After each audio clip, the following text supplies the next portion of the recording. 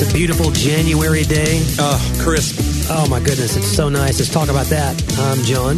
I'm Johnny. And we're here to continue the conversation that has been going now for 94 episodes. Solving the world's problems. That's right. One unscripted conversation at a time. How much better would the show be if it was scripted, though? Do you ever think about that? Yeah, a lot of writing. We did some research. No, I'm just saying if we just went, today's episode's going to be about... Well, people do that, but we started this podcast with a different paradigm than that, Johnny. You mean the paradigm of laziness?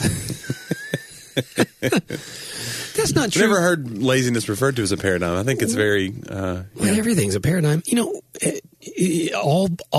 however it is that you are right now, that is your belief system.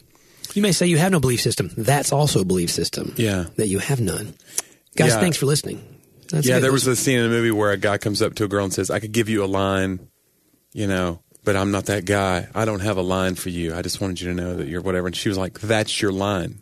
Not having a line, that is your line. Yeah. There's always a layer beneath things philosophically. I thought the other day about getting a degree in philosophy.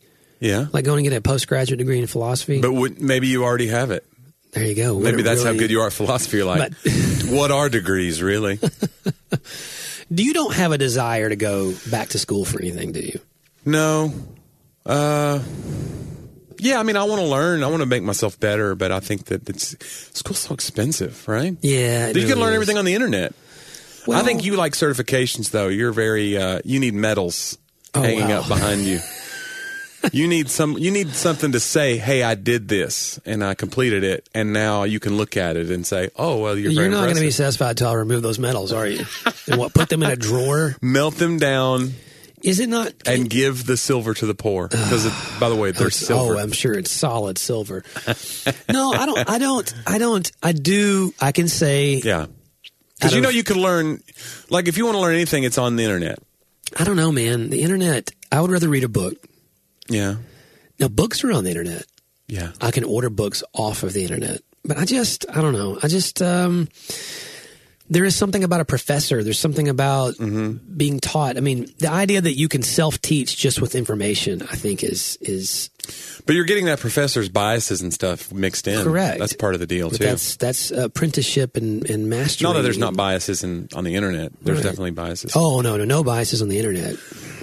I'm not anti-education. I'm just saying, like, for me, the bang for your buck, I mean, it's so expensive, and I don't know exactly what the purpose would be. I guess I could go and say, like, well, this would help my entertainment career, learning more, the more you learn or whatever. Right. And like on my taxes, I claim a lot of stuff that it's like if I go to movies, sometimes I'll put that on like if I go to like 12 movies a year or whatever, or 15 minutes, I'll put that because I'm absorbing pop culture, which helps me develop material. I count my Apple Music subscription. I count my cable and internet because I have to have it this is part of what I ingest. Can I do that? I don't know if you could, but I definitely can because I looked it up. So if you're an entertainer and you get your stuff from so if I'm out of the loop of pop culture, then my act gets stale. So I have to. But I'm a writer. I have to have the internet. That's where I do all my transcriptions. Could be, John. Online. I don't know. I'll ask my if you do guy. it, I'm going to report you. That would be very, very helpful. I feel like I don't know what the line is. Now I know this. I asked about clothes, and they said only if you have a clothes that you wear on stage that you would not wear in everyday life. Which that makes sense. Like if I have an outfit, like a get up. Have we talked about that? Like the line where an outfit becomes a get up. Like what? What do you think that line is? Yeah. I think it's when sequins become involved. Absolutely. Elton John has a get up. No one wears sequins around the house. Yeah. You know what I'm saying? Like, I may wear an outfit on stage. Elton John's got a get up. There's feathers. Absolutely. There's feathers a boa. on it. There's horns. Yeah. That's not. You have feathers, horns, a boa, and sequins, then you know. There was a tweet I did the other day about it was some colorful moth they found. It's a terrifying looking moth with all these weird appendages coming off of it, and it's very brightly colored. And they said, we found the moth that bit Elton John. It's like that's his origin story. It's really funny. That is great. But yeah, I don't know. I think so. I don't claim that. I don't claim clothes because I would wear a black T-shirt and jeans in my real life. So there's no reason for me to haircuts. Same thing. Now I could technically say, if I wanted to make this case, I could say, well, I would grow my hair bushy and long if I didn't have to do these XYZ events. Yeah. So the reason I go get a haircut every 2 weeks is because of this job, and so therefore here's whatever, $15, $20 a pop, and I could claim that. But it'd be that's a weird line. Interesting. We're giving tax advice now to people. Interesting, yes. This is what happens when you don't plan. No, I'm going to look in, though, to the internet thing. I'm going to look into having you. You have it's for business. You have to have it for research and study for your sermons and stuff. Yeah. Interesting. I bet you I can count it. I don't know why you're not already. Oh, my goodness. Man, think of the savings. But the issue is my internet is bundled in a package through Xfinity, and my security is in there. I wonder if I can count security. I don't know. Protecting my family from death lets me do my business. You know what I'm saying? Yep. If I was dead, it'd be really hard to write. I'm just saying. There are dead writers. Logic. That's right. How many dead writers do you know? I don't. Oh, my goodness. Well, maybe. Here's the thing, too. Speaking of death, which I love talking about. Oh, my goodness. It's one of my favorite topics. Do you think, I always think a lot about people who become famous after they die and how they would feel about that. They can't claim it on their taxes now. No, but just the idea that, Picasso was somebody who became Picasso in his life. He was a icon while he was still alive, which I think really screwed with his head. You know, from when you hear people talk about him that knew him, he became kind of an egomaniac. Yeah. And I think that's fascinating for an artist because generally speaking, you're never appreciated fully until you're dead. Yeah. Which is hard for us to, there was a tweet that I read about that too. It said it was the picture of the modern individual is someone who can't fathom doing something for which he's not appreciated for immediately. So we've become addicted to being appreciated in the moment. With likes and instant response.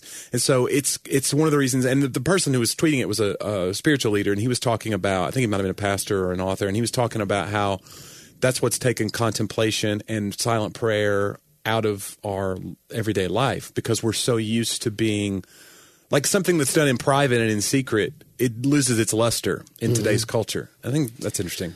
That is fascinating. It's like instantaneous gratification has become now instantaneous affirmation as well. Yeah, and we're losing the thing that says, I'm going to develop this discipline in private, in the dark, where nobody can see, in hopes that I'll become this better person. It's just well, if I don't get instant applause, then what's the point of even doing this? Yeah, it's funny. Dallas Willard talks so much about, and it shouldn't be such a,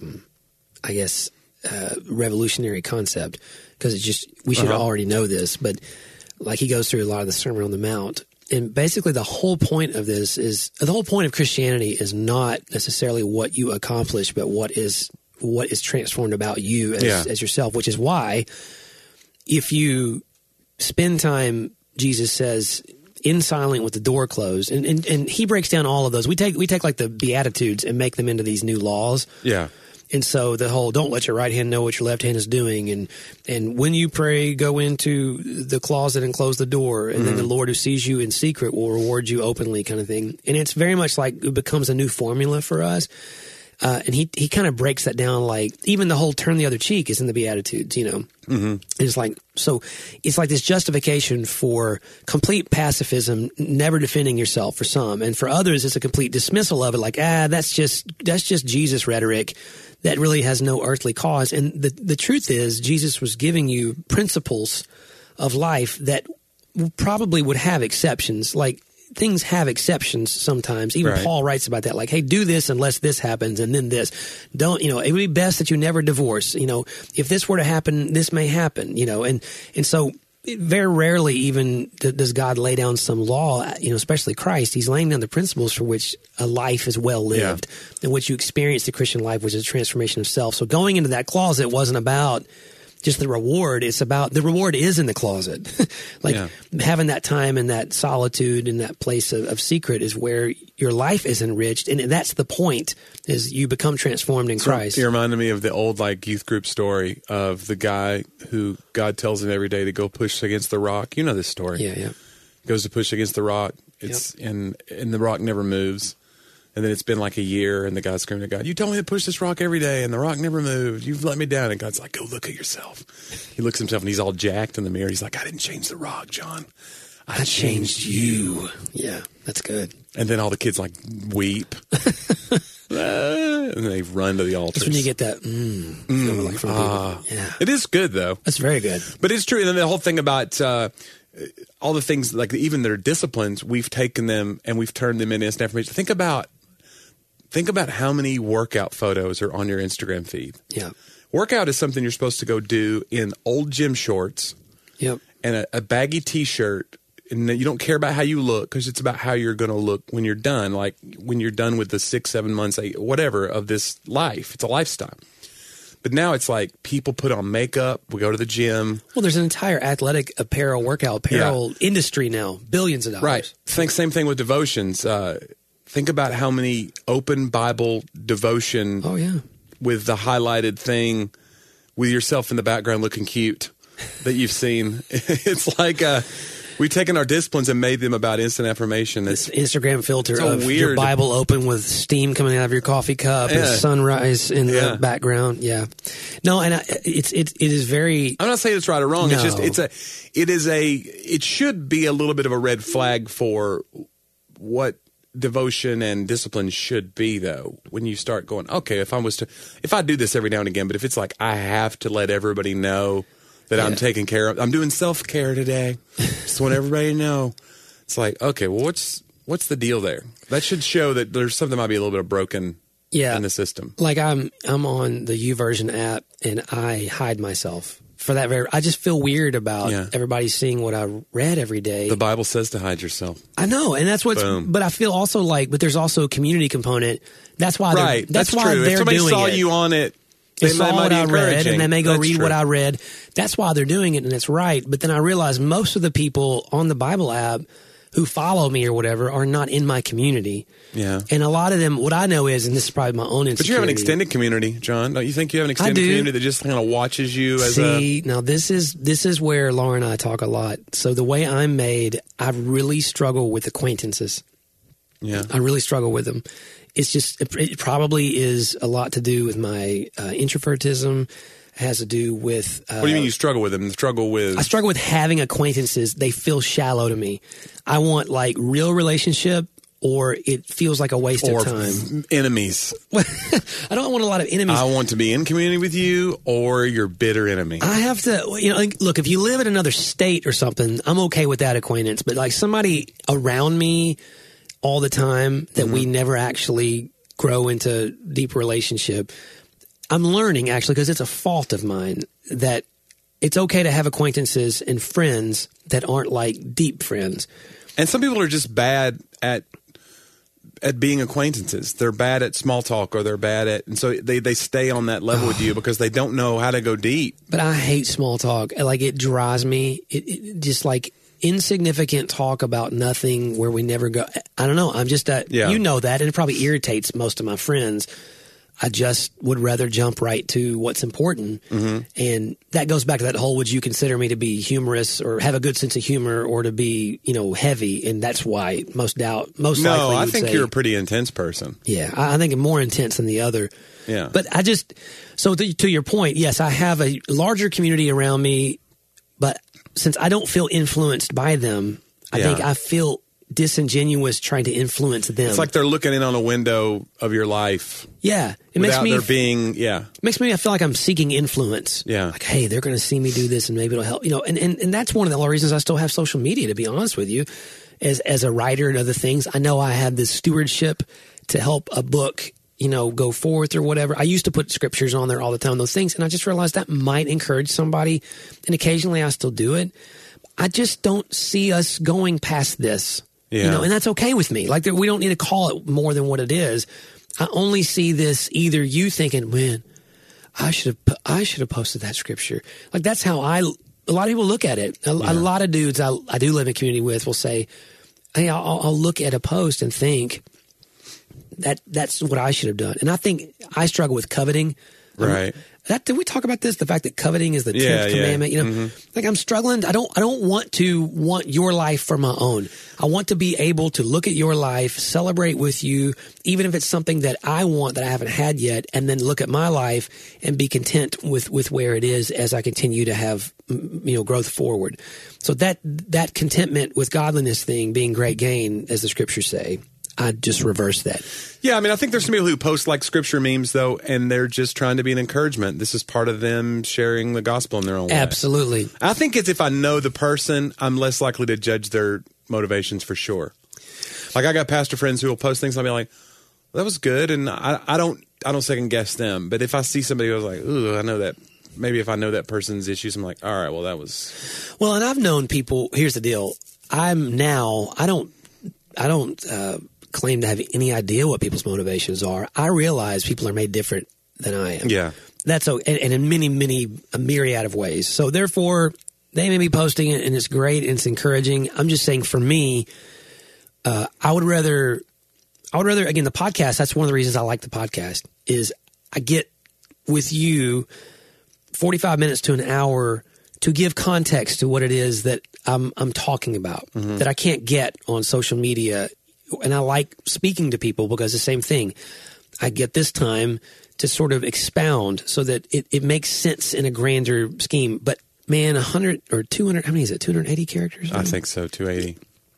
There's not a lot I can do in that besides quote C.S. Lewis or something. He was good at that. But even then, we take him or we take Chesterton or we take Spurgeon or whomever, most of us, and we throw this bomb out there under their names that is something that is just propping up what we want to say. But it came out of one of their books. You wouldn't say it. Yeah, you go back and read their book. It has more. You know? Right. And then that's the thing, too, with most quotes is we only put the quotes down that kind of prop up our own biases. You very rarely see someone with a well-rounded view. Yeah. Or like they'll put the opposite. There's a friend of mine on Facebook that does that. He'll post something. He'll be like, well, this guy hates Trump. Then he'll post another thing. Well, this guy's propping up Trump. It's the same guy. He just likes playing both sides to see what people will do. Wow. And also, I think he's just a centrist, and he's just like, no, I can see good and bad in everybody. And so, but yeah, most of the time, it's somebody always posts Fox News or always posts CNN based on their own, biases. And I am trying to be something I believe is that nobody is one thing, but we really believe that they are. Nobody is one thing. Well, you don't think that about yourself, but it's easy to boil someone else down. Yeah. That's what I worry about sometimes with comedy. I think because comedy is this thing of there's an economy of words. Yeah. I need to get to the punchline in the least amount of words. The setup is the unfunny part of the joke. And so you want to get to the punchline. And I think what it can develop in you as a person is boiling people down. Because you're boiling down a scenario to its core. And that's fine in a joke. But in real life, it's really dangerous. Yeah. Because I would never want somebody to do that with me. Oh, Johnny's funny and that's it. Yeah. No, and that really bugs you when people treat you that way. Or they just assume things about you because you do this for a living or because you just go, okay. But I do it to other people. And, it's hard not to say like, oh, these are 5 things I know about you. All right, you must be this. Mm-hmm. But nobody likes having that done to them. So I don't know. Oddly enough, I was watching Parks and Rec last night. Mm-hmm. And there was an episode where they had all of these dogs from the rescue kennel or whatever you call it. And I'm not into animal rescue, apparently, as you can tell. I want it to be done. You bought yours from a puppy mill. Yeah, sorry. On a conveyor belt they came out. And they're like assigning one of the dog's pictures to everyone in the office. Yeah. And they're like, oh, this person's like this because, oh, yeah. And April goes to assign one of the other ladies, and I forget her name, and says, you're a poodle because you're pretty and you're this and that. And she gets real offended. Yeah. And she's like, I'm not offended you picked that or said I was pretty. I'm offended that you thought that was all there is. You don't really know me, and because she had all of these really deep things. She's, let me tell you why I picked this for you. And it was like this, deep psychological evaluation of, and I think that's the case. Like nobody, you kind of want to be summed up by something if it's something good. Yeah, or something deep. Right. Yeah. Like a lot of guys who want to go into ministry, they would love the idea of being a leader of a ministry. Yeah. And it's like this thing. I want to be Pastor John. I want that. I remember when if you took that away, it's like, where's my identity or whatever. When I first started, that was the thing back in the late 90s, early 2000s, when you had voicemail and everything. it was late. Hey, this is Pastor That's John, John, driver of Edge Student Ministries. You give all these credentials, on it. Yeah. And it's like, and then somewhere, I didn't keep that for long. I remember when I would talk to other people whom I respect and get their voicemail, they wouldn't have that. It would just say, I'm Bob. Right. Yeah. And it I realized suddenly, this sounds really pretentious that I need to list my entire, all the things I am. So I think that getting away from the idea that you are summed up by your best attribute. In fact, that's one of my daily declarations in prayer. I don't say every one of them daily, but I try to say some of them daily, is that there is more to my being than what I am good at doing. And there is more to my being than what people praise me for, or what I'm successful at. And there's more to my being than what I fail at. Because both of those feel very true. Right. We're not summed up by our worst moment or our best moment. Yeah. My identity is wrapped up in the redemption of Jesus and being known by him and knowing him and his people. Like, if I can really live there, it is a life-changing thing. But I default back every day to the other. But slowly you just become more, But yeah, today it'd be easy to sum me up either by what I'm not good at or what I'm good at. And I think that's the problem. Yeah, sometimes, going into this year, I'm dealing with that little bit of like, you're waiting every year to see where the dates come. You're like, okay, well, let's see how the calendar fills up, And I think people assume about what I do. It's just like, oh, well, you're out on tour. Well, you don't just go out on tour. Right. People have to ask you to come. Right. And so every year you just go, every month you just go, all right, I get to be a comedian to this month because this is where the dates are. And then it just, as you go, the other months start to fill up. And then you get to the end of the year and you're like, oh, I did 100 shows this year. Great. It was a good year.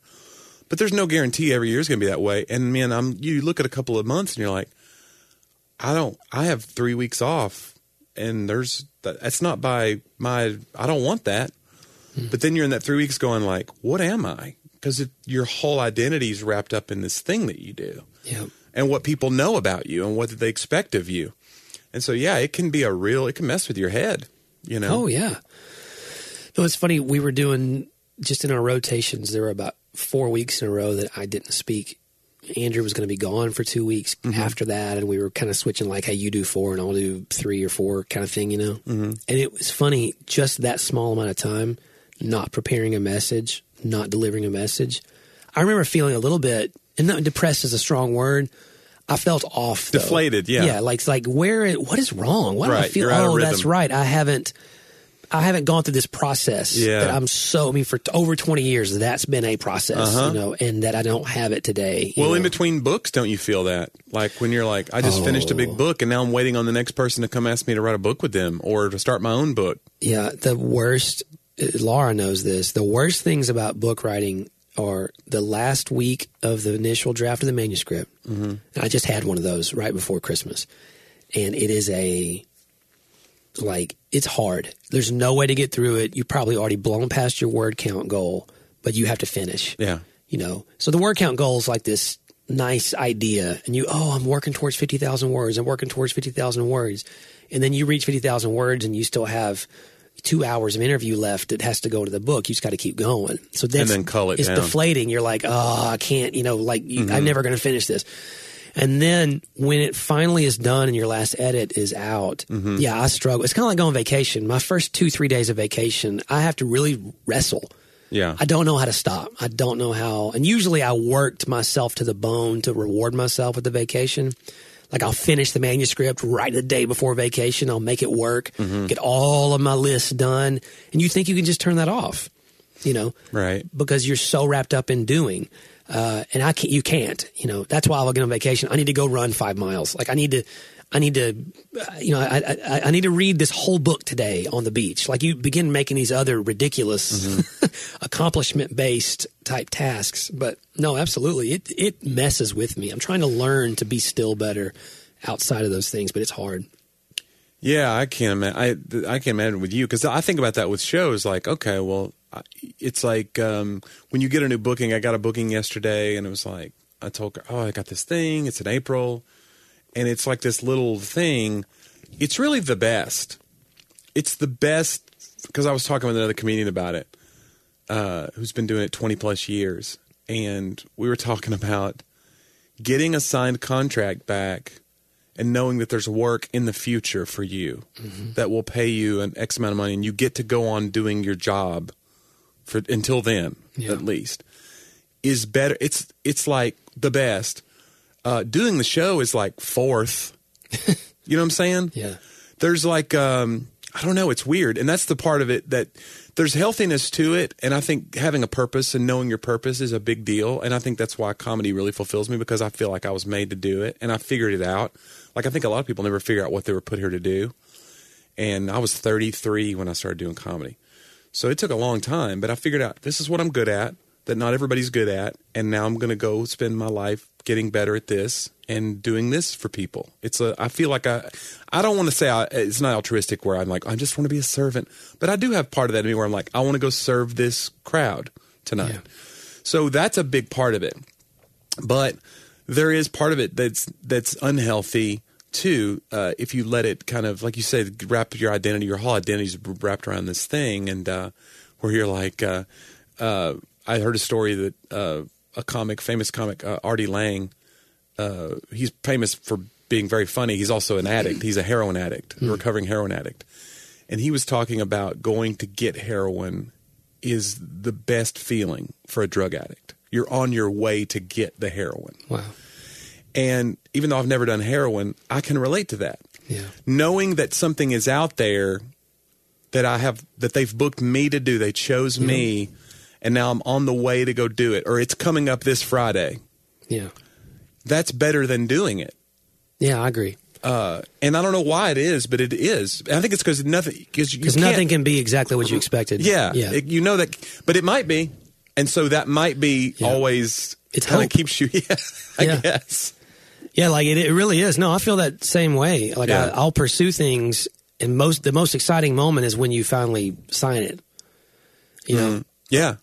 And then you're like, oh, they chose me, and this is cool. And like 2 days later, it confirms the best things that you believe about yourself. Because you're like, oh, we got your name from another lady who loved. I mean, it's usually something like that. That in my business, it's like we heard about you from this person. You're like, oh, well, that confirms two things about me. Yep. You saw my clip and liked me, and also this other person liked me enough to recommend. Oh my gosh. Yep.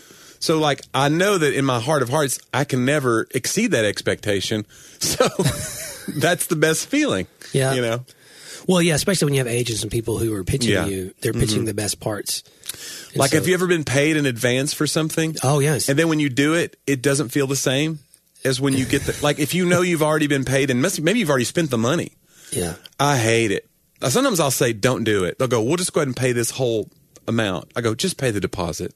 Yeah. Because I want to pick up a check. I want to feel like a transaction has happened. Yeah. No, I always have like this oh crap moment where I'll tell Laura that, like, I'm in a really exciting book right now. I've finished the first draft. I'm working on the edits, and someday I'll talk about it soon. There's some great interviews I got to do, stuff that related to Tennessee and other things that are just amazing. But that worst moment is, it was exciting when you sign it. Yeah. And then there's the moment where it's like, oh crap, I got to write this. Yeah. And it still happens. Not can I do this, but yes, can I do this, or will this work out? You know, are they going to get in here and feel like they made a mistake? I got to mitigate their expectations because they've never done this before. And so it's going to be harder than they think. And it always is. Mm-hmm. You know, at first they talk it all out and they're excited to tell their story. And then I start bringing them hundreds of pages that they have to pull through. They're like, whoa, this takes longer than, it would have taken a lot longer if you would have tried to write the hundreds of pages. So this is what it is. Somebody told me, they said, you know, we spent all this time, you know, and I said, this normally takes a year.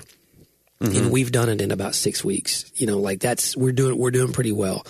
And so getting that, but then that insecurity of, oh, that's going to disappoint them and they're going to want to pull the ripcord. And, you know, there is like this, oh my gosh, on my way to the moment, like on my way to signing, that's the best part. Oh, right. And then a couple days after, yay. And then when the first interview's coming up, it's like, oh man, I got to do this. Actually, interviews are fine. It's when the first day I got to open up to a white screen and start pulling stuff out of the interviews and writing content. It's okay. If I can get through chapter 1, then I feel like, okay, I'm going. This is going to, work. Well, then you got to pitch them chapter 1 and then find, it just at every turn. It never stops, but you never just go. I think if you ever just go, oh, I do this, and it's always going to be great, I think that's a bad day. Yeah, maybe those are. I always feel like they're maybe less so than before, but I think there are people. I used to believe there's people out there that have that they just go, well, this will always work out, and it always does. And those people are so foreign to me. I think there may still be those outliers out there, but I think that they're less common now, than I believed before. I am writing for a guy who's the most optimistic person I've ever met, and he's 89, and he is very successful in business. But I mean confident too, though, along with it. But it's always worked out. Of course, it'll always work out. Well, there's a humility to his optimism. Of he surrounds himself with people who help him get better. But he also expects. Here's what he does know: we can work hard enough to fix this problem, whatever it is. Yeah, that's good. So there's that. It's optimism and it's confidence in the work, not in the outcome. If we work hard enough, we can get through this problem. If we communicate, put the right people around us. I think just thinking it's going to work out without putting the confidence in the effort or the team, I think is it's shaky ground, Johnny. Let me tell you right now. I just don't put confidence in anything. How does that? Does that help?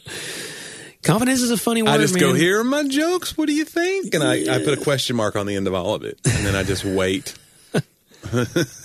But see, all of us perceive you as confident in your jokes because you get up and do it all the time. I guess. I don't know. I think it's like repetition, and I'm confident in the track record of the material, I guess. You just go, well, this has worked 98 times out of 100, and hopefully this won't be one of the 2 times out of 100 that it falls flat. Yeah. But I felt, we were talking about when you haven't done it a while, this was I went to Indiana to do a corporate event on last Saturday, and it was the first time I'd performed in like 3.5 weeks. And so that first time out you're usually very rusty. Yeah. When I traveled with Tim Hawkins, he would take a 6-week break in the winter and in the summer. And those first shows back, he would always be like, all right. And he would know he was kind of knocking some barnacles off of the show. Right. You're always going to fumble a word or two, or you're going to be a little wordier than you should be because you're kind of ramped up. Or sometimes you come out too low energy because you're like, well, I don't want to. So you kind of project too low. And I already have a pretty low energy show. But it actually went really well, especially for a corporate. It was really great. It was a Christmas party. Oh, nice. On January 4th. Oh. So I said, this is the earliest Christmas party I've ever done, or whatever. I said, maybe we only got 358 or whatever. Shopping days left or whatever. But they were great, and it was a dinner thing, so that's always a little bit of a concern. But they were everybody was done, and so they were kind of focused, and the lighting was good. They could lower the lights. Yeah. And so usually if I can solve 4 or 5 of those things, I feel more comfortable. And sure. And it was good. But yeah, I was definitely worried about rust. And I'm sure there was some. If I was to go back and watch it, I'd be like, ooh, that was cringy. But I get over the idea of hitting a home run every time I do something. Yeah. I just want to get on base. You know what I'm saying? Whatever that metaphorical equivalent of getting on base is. I don't want to bomb. Right. I don't think I've ever bombed. Now, I've said some things that were bombs on accident. You know what I'm saying? But that you got to recover. Right. I can't say that. Wow. You're imagining those things and you're like, no, can't do that. So my friend Andrew, and your friend Andrew, was speaking Sunday, and he began to say something that's a big joke from us from a past thing that he said once that you would know. Okay. It begins with the word squirm. Oh, yeah. Okay. I'm going to put that away. Right. And we laughed about it yesterday so hard. He says, but it doesn't make much sense to tell somebody who wasn't in the moment anyway. No. I won't have to explain it. Yeah. They'll get it. He said it. He started to say it. Some of y'all are squirming, and then there's another word that goes along with that. And he stopped and looked at me in his message and then changed the word and then kept going without laughing. Oh, wow. And I was like, oh, my gosh, he almost – because it's a big joke. So it's just familiarity of words, Yeah. And so I laughed. It's like, dude, he's like, it's very rare that in the moment I just stop, have awareness, and look. I was like, that is where the run-through and the community has made a big difference because we were laughing so hard. Hey, speaking of Indiana, you know who I had breakfast with this morning? Indiana. With the whole state. It was unbelievable. Man, that's a big lunch, breakfast. With Tony and Kelly and Blake Trent this morning. Oh, right, yeah. Yeah, Tyler Trent's parents. They were in town. He was speaking at a thing over at Opryland. We went to Bob Evans. You ever eat it? Have you ever eaten at Bob I've eaten Evans? at Bob Evans before. I think it's my first time. It's pretty good. Yeah. I mean, I'm a Cracker Barrel man. He had fried mush. Do you know what that is? I think it's mush. Mush, sorry. Mush? It looks like, I don't know. Is it spelled any different? No. Okay.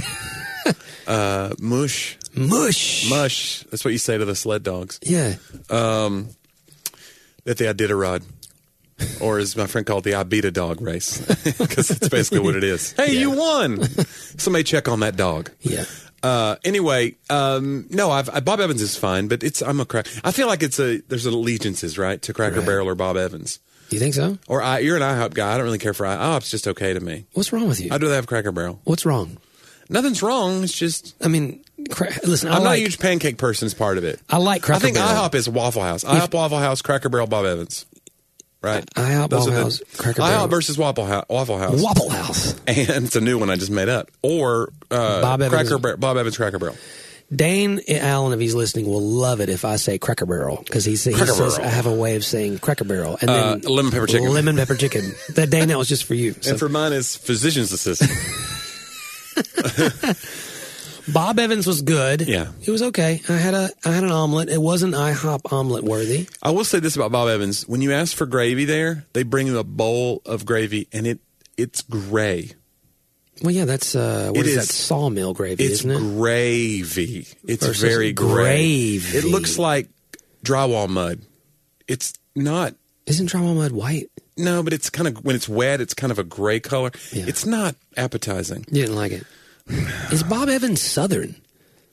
You know, they're more up north that I've seen. I was going to say, I can't think of, but I can only think of one Bob Evans in Nashville. Yeah, I didn't know there was one here. It's over off I think it's more of a northern, I mean, like I see a ton of them in Ohio. Maybe that's why. So they're from Indiana. That's why he wanted Bob Evans.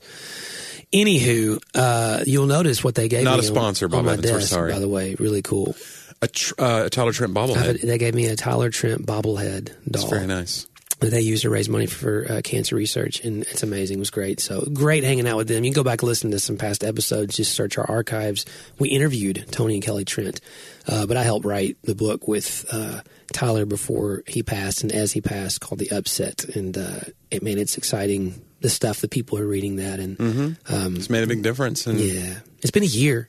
You know, he passed away about a year ago, and she reminded me it was a year this morning from the day of the memorial service, which was an amazing thing. So it was great catching up with them, and his brother Blake was there as well.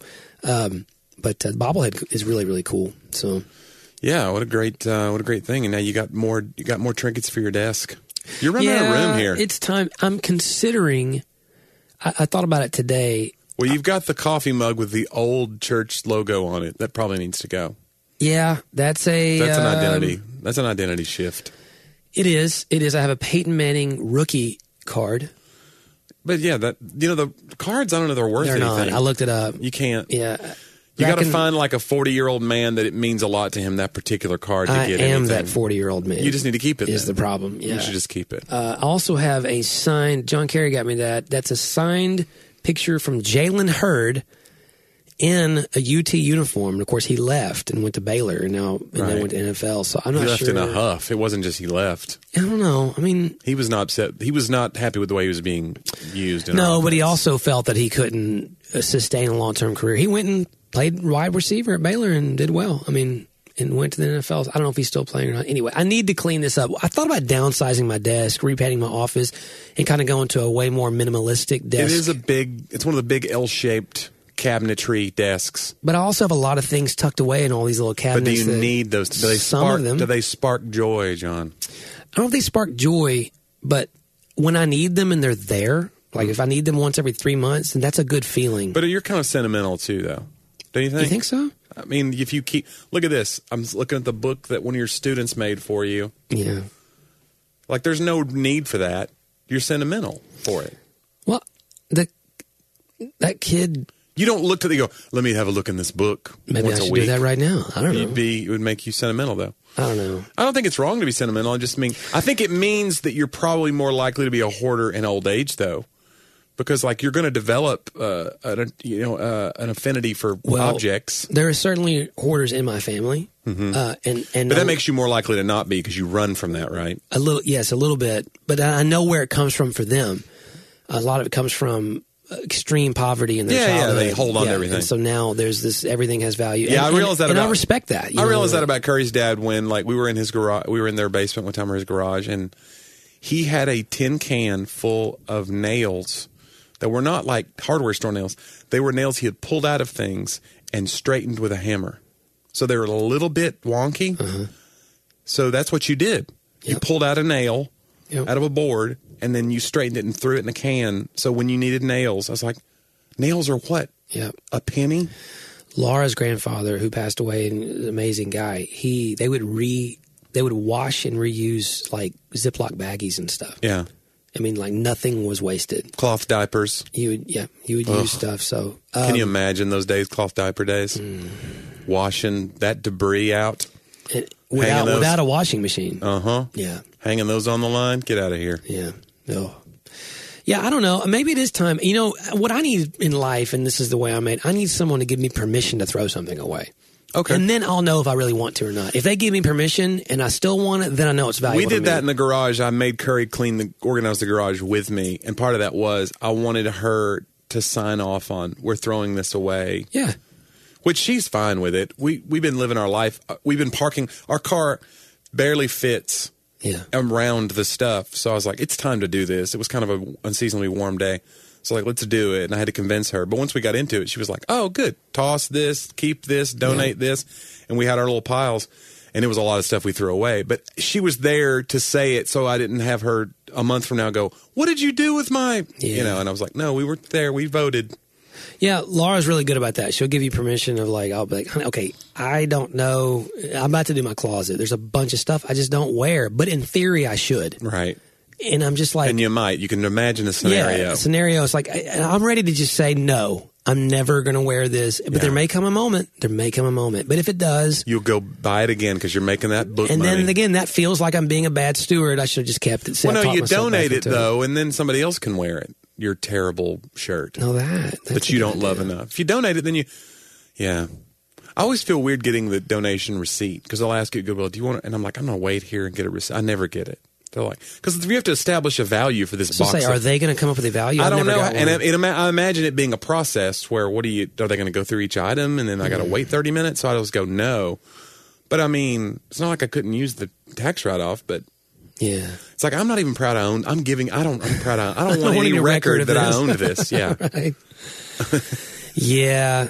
I don't know. I'll let you know when we go through the closet. Maybe I can donate some things to you. I don't think, John, that we're the same size. What are you? Unless saying, you like, what do you have? What do you have that I could wear? I got some shirts. No, John. You don't think so? I mean, you're taller. That's very diplomatically put. You are taller than me. It's true. I'm a little girthier. It's fine. No. Yeah, I need to give some things away too. We did give a bunch of stuff away, but I had a shoe problem for a while. I have shoes that I bought because you go to Rack Room and they go buy one get the second pair half off. So I'd buy 2 pair, and so I have shoes that I've never worn, or I have worn them once. It's like I don't like these because I haven't broken them in or whatever. Yeah, and then you just go, ugh. And so I have shoes with the tags on them. I had a pair. That's just I should be ashamed of that. Yeah, that's and something. I am. I'm a little ashamed. You should be. Normally we don't endorse shame on this show, but for this, it's crazy. So while we were going up to Indiana, oddly enough, to French Lick a couple years ago, I don't know. Every time I've been to Indiana, Illinois a lot in the last 2 or 3 years. Well, they're very exotic. They are. And Laura and I will always stop in Kentucky at this. What is it? It's this shoe outlet. And I'm sorry, I can't remember the name of it. The Shoutlet. But it's like one of those things where you're going to go in there and you're going to spend $300, but you're going to have shoes for the next 10 years. Right. It's like they're all name brand, high end, and you can get them for cheap. But they're still way more than I want to spend. And yet I'm always glad that we did later because I do. They're like, I don't know. These are dressy shoes? All of it. Okay. And so they'll shoe me for the next, couple of years. Yeah. And so I bought these boots, these black boots. Stop or I'll shoe. What's the name of the outlet? No. I'm sorry. And so I bought these black boots and she was like, oh, that'd be great. Just like normal black boots you can wear with jeans or whatever. Yeah. And I'm sorry, honey. You have boots? I have boots, yeah. Okay. And so they're like cowboy boots.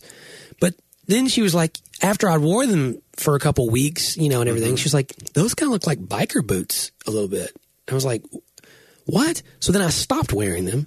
So you thought, but maybe she liked that. She was like, I like this And biker. then, I don't like know. the biker side of you. That just doesn't sound like something she would say that would be positive. She thinks she was saying you're being a poser. I don't that's know. How you, I don't know that's how what you she- took it. That's she- how you took it. she though. acts like, what do you yes. think? You're a biker now? After she signed off on the She's purchase. the one, yes, she was Yeah. like, these are great. That is she. Yeah, that's not cool. And Come then, on, Laura. But then later, Yeah. when I'm like, I don't know what kind of shoes to wear with this, she's like, oh, you should wear your black boots. And I was like, you told me my black boots make me look like biker. And she was like, what? No, they're fine for this. And I'm like, what are the rules? Like, how are Yeah. you coming up with this? And once you introduce the idea I don't like her attitude. of something negative towards these boots. And so to this day, and then I put the boots on the other day for us to go somewhere. She's like, yeah, don't wear those boots.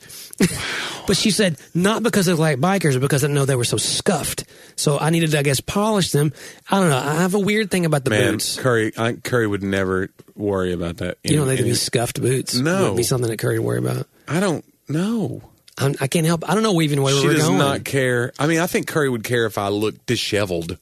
Like if I went out without a combed head or something. Well, like and- she'd be like, all right, you need to. And You let- look like a homeless person. Let me clarify something here. Oh, boy. I went and asked her about the boots. Okay, she didn't just volunteer. She doesn't. She usually goes, John, it's fine. Everything you have is fine. Like she doesn't. But I will. It's fine because she picked it out. But I will persist. Like, no, I want to make sure I look as like I trust your opinion on this. Again, I need permission. On no, some I'm things saying I probably could use it. I need Curry to be more to talk assert- about. Yeah, to say, hey, that doesn't match, moron. but you're wearing a black shirt every day. That's true. Well, yes, I have. As long as you're not wearing navy pants, you're probably fine. Yeah, I don't have any navy pants.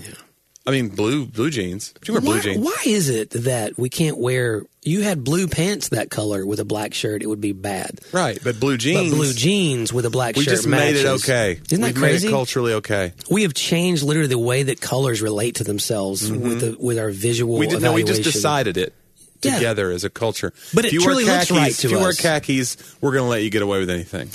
See, there are some things we look at, for me and you probably in our generation especially, and being non-fashion guys, that we look at it and we say, and to ourselves, I'll see some people wearing stuff and I'll be like, that's okay because culture has said that's okay to wear right now. Yeah. But in the back of my mind, I'm thinking, to me, that looks really ridiculous though. Mm-hmm. You know what I'm saying? But I have accepted the rules. To me, hoodie and shorts guy, Oh, I or love it. sometimes big coat and shorts guy. I am a hoodie and shorts guy. That's my favorite thing to watch. Like when especially like Indian summer, or when you get into, like you had the unseasonably warm day, and somebody's out pumping gas in a winter coat and shorts. I don't do winter coat and shorts, but I'll do hoodie. I've and seen shorts. winter coat short sandals, That's Andrew. and you're like, and they're shivering.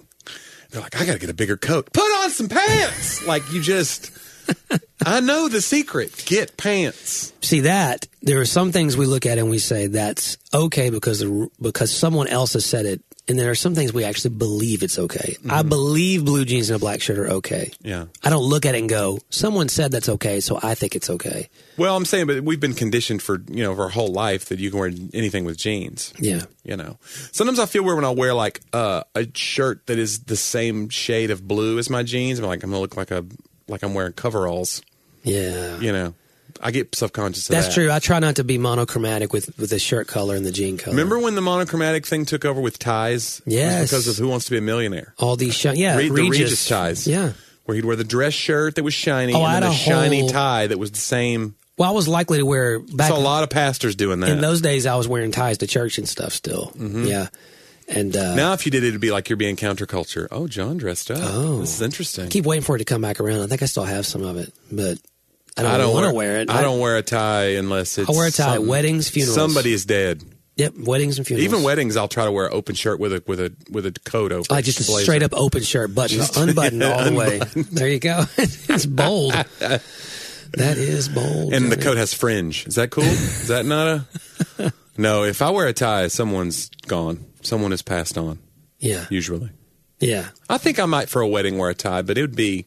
I need to be a groomsman. Like if I'm a guest at the wedding, Oh, yeah. it's just it's a dressier shirt. You have though. like a black button-up shirt, though, don't you? black button up. I've got several colors now. Yeah. I'm going out there. Wow. I'm feeling. Can I tell you one odd side effect of modern jeans? And I'm glad we're on this topic, Johnny. Me too, man. We're solving things. We're going through. So, a lot of jeans have stretchy material in them now. Yeah. And quite honestly, for working and stuff, sitting in chairs and all, it is like revolutionary. Yeah. And so almost every pair of jeans you buy now has some sort of spandex or something in it, built in, Yeah. But here's what I realized. My old jeans were one of the ways I knew I was gaining weight. Oh, right. It was like, oh, man, these jeans feel tight. And you now, get no red flag. I get no red flag now. I might have gained, I haven't stepped on the scale. I might have gained 15 pounds. Yeah. I might not. I realized today the jeans are betraying me. Like, normally this is my method. Mm-hmm. I feel better. But yeah, your belt should tell you, though, because your belt would still. That's true. I still have the belt. It does feel a little tight at times. Yeah. But sometimes the belt fits differently in different pairs of pants. We need some stretchy belts. Stretchy. We need to bring those back. Stretchy belts. Then we won't have to worry about it. I wonder, you never see somebody our age with suspenders. That's true. And I wonder, there's a suspender age with people. There were some young men wearing suspenders to weddings I've done, like as the groomsmen and stuff. Yeah, that was a thing. But there was very anomalous. But very suspenders much every day, that's an age. It's not a... No. It could be an age or a weight thing. That's true because, you don't really have a waist anymore at some point. You're just like, let's just hold this up around me like an egg shape, like a Humpty Dumpty. Yeah. Humpty Dumpty's always wearing suspenders in those photos. If you've ever seen a drawing around the egg, it's suspenders because, what do you... Yeah. What's the belt doing? Could we bring back suspenders?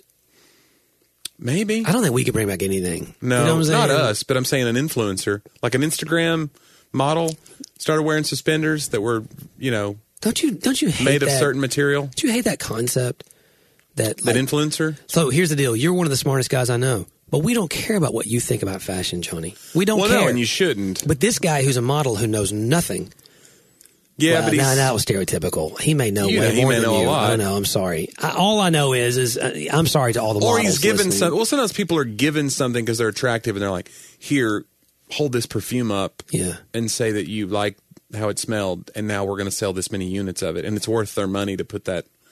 I would not be worth that. Somebody be like, "We don't care, Johnny. Yeah, we don't care what kind of cologne you like. We don't care. Just tell us jokes." Yeah, I'm okay with that though. I'm all right with it. I'm okay. Look, I'm surprised at the tiny amount of influence I have already. And I think it makes me. I think I'm less susceptible to influence because I'm not an influencer. You know what I'm saying? Like, I look at it and go, well, I know the machinations behind this. Yeah. So it makes me more cynical of that. So I'm like, I don't care. Yeah. I unsubscribed from like 40, 50 email accounts today because I realized like most of the spam I'm getting is from like 40 different places. Yeah. Because I bought something at Target. Now Target just hits me every day. Yeah. So I just went through today and just unsubscribed. So I'm very cynical about that. Like, I know what you're doing. I know you're selling my information. Yeah. So just because you're attractive on Instagram does not mean that I want those jeans. Right. Right. How stretchy are they? That's what I need to know. I want to know how comfortable they are. Yeah. Well, that does tell you, listener, that you have to monitor your own weight. You can't trust the jeans anymore. Don't trust those jeans. Listen to your belt. It'll help too, according to Johnny. Listen to your belt. This has been very helpful. Like, what people think that we're just, our heads are in the clouds all the time and we're just speaking about the philosophical depths of the universe and mining all the parts of speech and we're not culture. We're not mining anything. This is a practical, gut-based show. Like, we're telling you the stuff on the ground level that helps you through everyday life. Sometimes literal gut in the case of the belt advice. Absolutely. We do appreciate you listening, though, today. There are ways that you could be a part of this. We're going to be having another live stream version coming up soon. We'll make sure we give you enough time to join in on that. We may even do it. We'd love to hear from you. If we did an evening live stream, would that be more beneficial to you? I heard some people that say, yeah, I was working, I just couldn't do it. Talk about that after dark. Yeah, if we did a 6:30 or something to 7:30, would you? So maybe send us a message and let us know if that would help, or if like, hey, anytime's fine, I don't really care. Or we don't care at all. Right. If you have the wherewithal to send us a message to tell us you don't care, I would be shocked. But yeah, because that's a lot true. of you're action wasting your time for one who doesn't care. But if you do care, you can also go to Patreon. Maybe you're thinking it's New Year's. How can I be involved in something good, in being in helping a good cause? Yeah, you've been listening a while, so it's like we're not saying we're going to charge you, but we're saying, hey, if you wanted to help us keep making these, hey, that's great. Yeah. you should go over to our Patreon. Just go to patreon.com and look up Talk About That. And you can send us questions. We'd love to have more questions to answer on the show. Tell us what you want us to talk about. Yeah. Sometimes people want us to talk about controversial things. So they'll send us saying, what do you think about this? And then it's like, eh. But sometimes it's like, oh, that's a good prompt. I think we're not as afraid of a controversial topic at this point. Almost 100 episodes in. I think that we've never wanted the context of our show to be missed. Well, I think that's all people get is hot takes everywhere. So I don't want to be a hot take machine. Right. But there are some serious things happening in the world today that we have opinions about. I hadn't noticed. Yeah, serious things? Who knew? Yeah.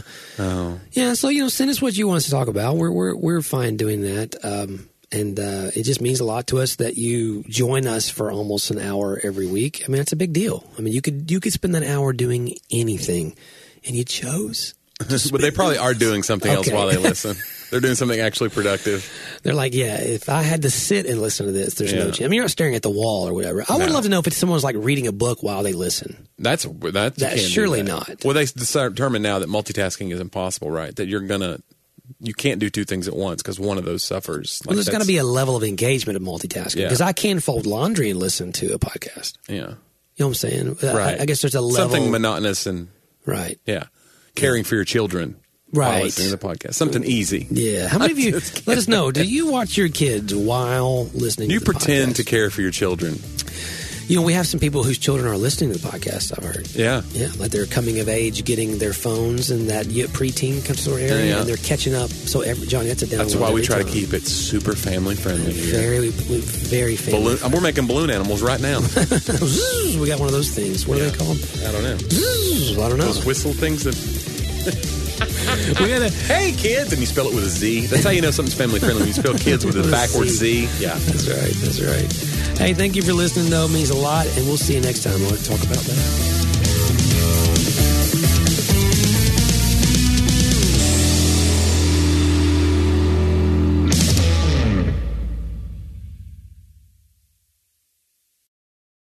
Hello, my name is Adam Comer. And I'm Ryan Chittister. And we're the host of Life After Addiction podcast. If you or someone you love struggles with addiction, check us out, Life After Addiction podcast, and you can subscribe at lifeaudio.com.